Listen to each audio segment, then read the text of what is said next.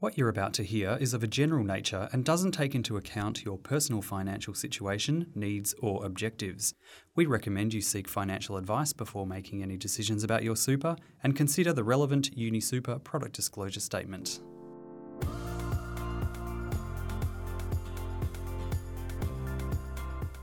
Hello and welcome back to another episode of Super Informed Radio, the podcast where we help you wade through the complexities of super and the broader world of finance. As usual, I'm Rob. I'm Lyndon. And I'm Marta. So guys, this might be a bit biased because of what we do, but where do you get your financial info from? And by financial info, I actually mean super info. I would probably research it myself, but I guess researching it myself means talking to people in the know who are the people I work with every day. Right. So I don't know, I guess I just ask around the people that are in my network, I guess is the short answer. What about you, Rob? Yeah, look, I like to read up on what's happening in the news when it's super related, so definitely through the media, but also ask around. Why do you ask, Marta? You're not going to ask me about what I do? Sorry. Where do you get your info on super? I don't really talk to people about it. I tend to just fossick around for information on my own. I think having worked in sort of finance for a little while now, I kind of understand the more complex bits and bobs and I can kind of strike out on my own. I ask because according to some research that I came across recently, Australians' superannuation investment decisions are for the most part influenced by the people we work with. The research was actually done by some UniSuper members, which was very interesting. Yeah, indeed. So to help us unpack this finding a little bit more, we talked to a couple of UniSuper members, Dr. Carly Mullang from Monash University and Professor Paul Gerrans from the University of Western Australia. So I believe you, Marta, and you, Lyndon, got to chat to them a little earlier. We certainly did. Should we have a listen? Let's do it. Let's check it out.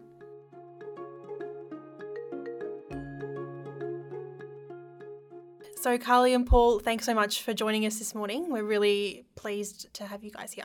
It's a pleasure. Thank you. Pleasure. So before we kick off, can you both go into a little bit of detail of what you do? Okay. My name's Carly Mullang. I'm a senior lecturer in the Department of Accounting in the Monash Business School. And my research is a combination of management accounting, behavioural finance and superannuation-based research. And underlying a lot of my research is my passion and interest for psychology, so psychological-based research. Cool.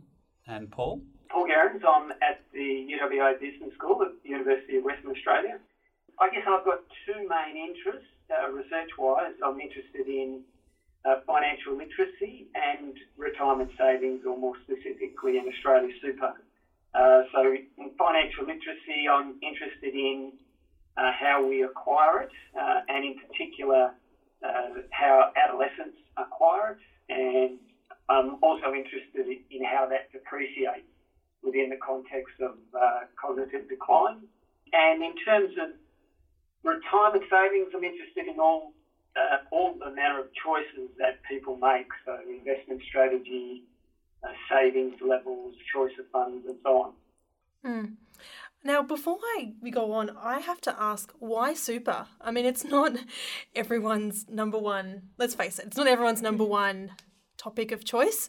So what drove both your interests into this space? For me personally, I sort of fell into the superannuation research by given an opportunity to be involved in this large superannuation-based project. And I could see that there was opportunity to do behavioural research in that space. And so I was really interested in the behavioural aspects, and I thought, well, this is a really interesting and relevant context to do behavioural-based research, and it's just so happened that it's come at a really good time when there's lots of interest in our work, such as this podcast and other sorts of interests. So I think that we've been really lucky to be able to do behavioural research in this space. And so some of your work suggests that people are more influenced by their peers, Carly, when it comes to making investment decisions related to their super. Why do you think that is, or what has your research found about that? Well, I think that for some of us, our peers can be a really good reference point. for where we can make social comparisons between our behaviour and in this case, how we think we should be investing with our superannuation. So, for example, our peers could be people that we seem to deem as being similar to us in some respects. So we might look at them to help alleviate some of the uncertainty that we can often feel when making the complex decisions that are underlying superannuation. So I think that we can use our peers as a reference point and get a sense of what the normative behaviour might be in regards to superannuation. And there's also an element of social learning there as well. So if we observe, for instance, that our peers are making some type of investment strategy change, then it might be likely to help impact our decisions about how we invest our superannuation, for instance. And what we find in our study is that a person's likelihood of making an investment strategy change is positively associated to the activity in their sub-plan. So if the peers in your sub-plan engage in a lot of activity, then it's likely that you're also going to engage in activities involved with your superannuation account. And so does that kind of correlate to, say, for example, a member decides to switch into some higher risk options and their co-worker goes, I'll do that too. Is it the same for like higher risk and lower risk? Did you go into that level of... Paul, would you like to answer that one? We didn't go into the level of risk. We possibly will explore that, but we left it, I guess, in part due to the makeup of the sample that we had. We didn't explore into the particular risk level. Just in terms of the question, so I guess in our research we're not necessarily looking at the question of who is more influential. So we're looking at just the role of peers. So we're not looking at whether they are more influential than, say, professional advice, or whether they're more influential than a partner and so on. And I guess we do have some prior evidence outside of our particular research on that. I guess we know that a majority of Australians don't receive professional advice, and I guess there's a whole line of research which investigates that, and it's to do with perhaps cost, price, and to do with trust. And I guess the trust element is getting underscored with the Royal Commission at the moment. But we also do know, Carly touched on the role of social norms. And I had a former PhD student who investigated social norms and looked at the hierarchy of who was more influential in terms of looking to social norms. And so there I'm looking at people like what we've looked at, work colleagues, and whether it be a partner or whether it be your employer. And it was interesting in the work of my student, Jerry Croy, he had identified that work colleagues were a role, or did have a role, that they weren't the most influential. And in fact, in most cases, the partner was an influential source of influence when it came to forming intentions to do things. So whether they're forming an intention to save more or forming an intention to change investment strategy. And speaking of influence, does the gender makeup of a workplace have an influence perhaps in how people make super investment decisions? We did see some difference by the composition of the workplace. It's a little hard for us to be definitive, but it seemed to be, I guess the one that was more supported by the data was when we looked at a male member of the sub-plans in our particular case, if those males were in a workplace where there was a lot more males, the likelihood increased that they would in fact make a change. And there was some evidence supporting the other way with women in sub-plans where there were a lot of men, but the gender effect of a lower likelihood of a female member making a change, that gender effect widened. But it was as much that males were more likely to do something and perhaps less that females were less likely. So, but my sense is we're not as definitive as we perhaps would want to be on, I guess, that specific question. Do balance amounts or the amount that people have in their super influence their decisions more? Like, would they compare with their peers or try to aspire to be like someone else? Has your research delved into that at all? I guess not specifically. Like, we did use account balance as a control variable in our study, but there is certainly some evidence that having higher account balances, those individuals are more inclined to seek advice. Mm-hmm. Paul has a paper specifically on this. Did you want to talk about that a bit, Paul? We've looked at, I guess as you might expect, that those with higher balances are going to be the ones who are going to be more inclined to go out. They've got more at stake, the so-called size of bet effect. So they've got more at stake, so they're perhaps going to go out and seek more information. Mm-hmm. I mean, we know in our data that when it comes to people making changes, so like within UniSuper, a member can make a change to their existing balance or they can make a change to their future contributions. We know there that just in terms of doing things, balance, it's positively related. If people are going to change to their existing balance, that's more likely if they've got more money, they've got a bigger balance. Mm-hmm. But we know that when it comes to making changes to contributions, it's in fact more driven by their current income or how much contributions they're putting in. And in fact, it's more likely to be earlier in the membership of a member. So balance is in fact lower there. Just a random question. What kind of workplaces did you study? Like, was there a range of different types of workplaces or to sort of get the data? Mm-hmm. So the data that we received was funds from the Mercer Trust. So we were very fortunate with Mercer that they gave us access to 10 years of their longitudinal data of their members. Okay. And so that there was a variety of different sorts of funds there, and we tended to group funds in geographical locations together. Paul, did you want to elaborate a little bit more on the type of funds? We had a range of funds. It would have been great to have a really diverse set of funds. So, as Carly mentioned, we wanted to highlight those sub-plans where we could be sure that people were at one physical place. So we did end up with a reasonable mix of types of industries. So we had, including schools, financial services, and we did have a range of balances and contributions within those types of workplaces. This question might be a little bit skewed based on what we've just discussed, but personally speaking, when it comes to making your superannuation investment decisions, where do you both go to? Well, I can start. I personally use a range of sources. Yep. So I would certainly talk to my peers, particularly those in the finance department at Monash. Even though we may have different risk preferences, I'm really interested in their views and what they're doing, if anything, with their superannuation.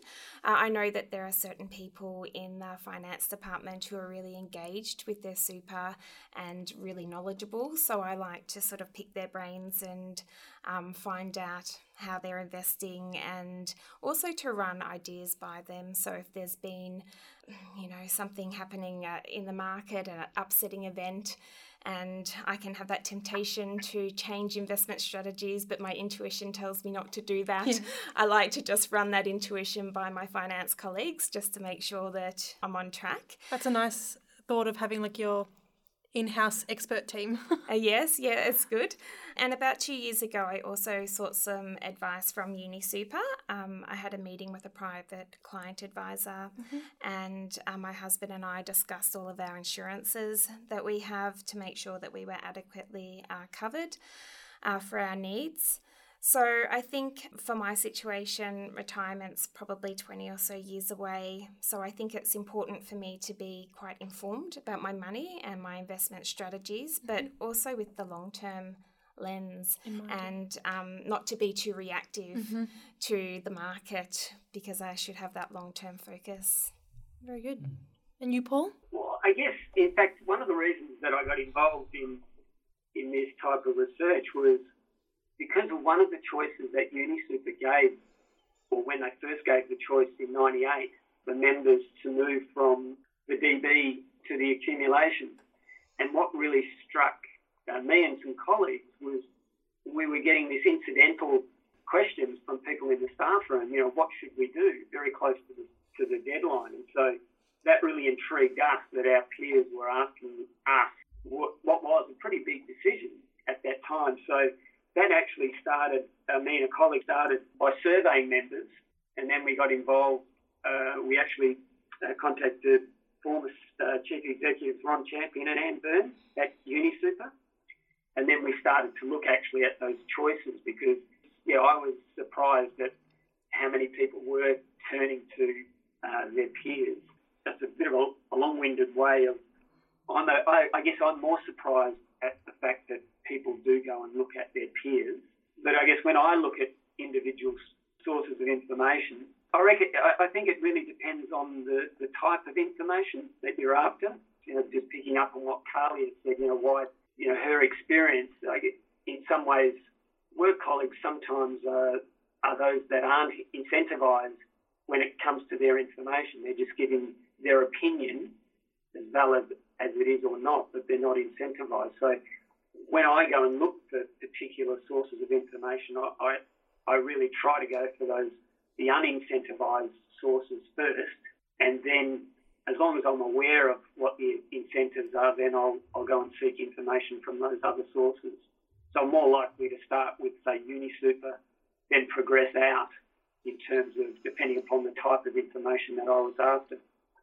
And finally, a question we like to ask a lot of our guests, and this might sound a bit weird, but, go with us.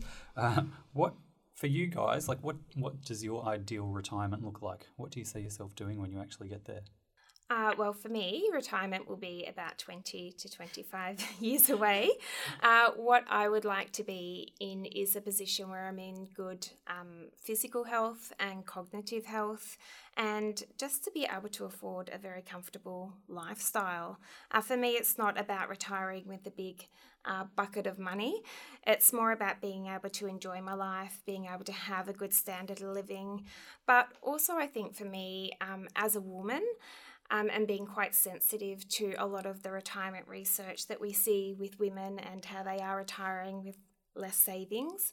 I think it's important for me to ensure that I protect myself when it comes to my superannuation, and that I take responsibility for how much I save and be able to rely on myself to retire comfortably and not be relying on my partner, because you just don't know what will happen in the future, not to sound too glum, but just to be realistic. That's pragmatic. And so I think, I'd like to retire comfortably because of my achievements over my working life, and the decisions that I've made with my retirement savings, I think is quite important to me. And Paul? Well, I'm perhaps a little closer to retirement than Carly is, but I want to make it sound as though it's just around the corner, but it's just getting closer. For me, I'm just thinking long and healthy. So I guess the archetypal images of being down near the water somewhere, but long and healthy and with family. That sounds lovely. Paul and Carly, thank you both so much for coming in. It's a pleasure. Thank you for having us. Thanks for the opportunity.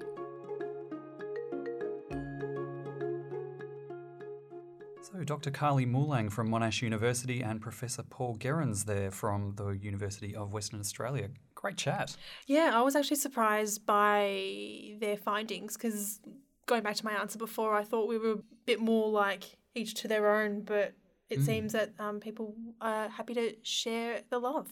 It kind of backs up what we were saying earlier. Some of us were saying that we'd talk to our peers, and the peers seem to be a very powerful resource when it comes to wanting to know a little bit more about your super and finances. So there you go.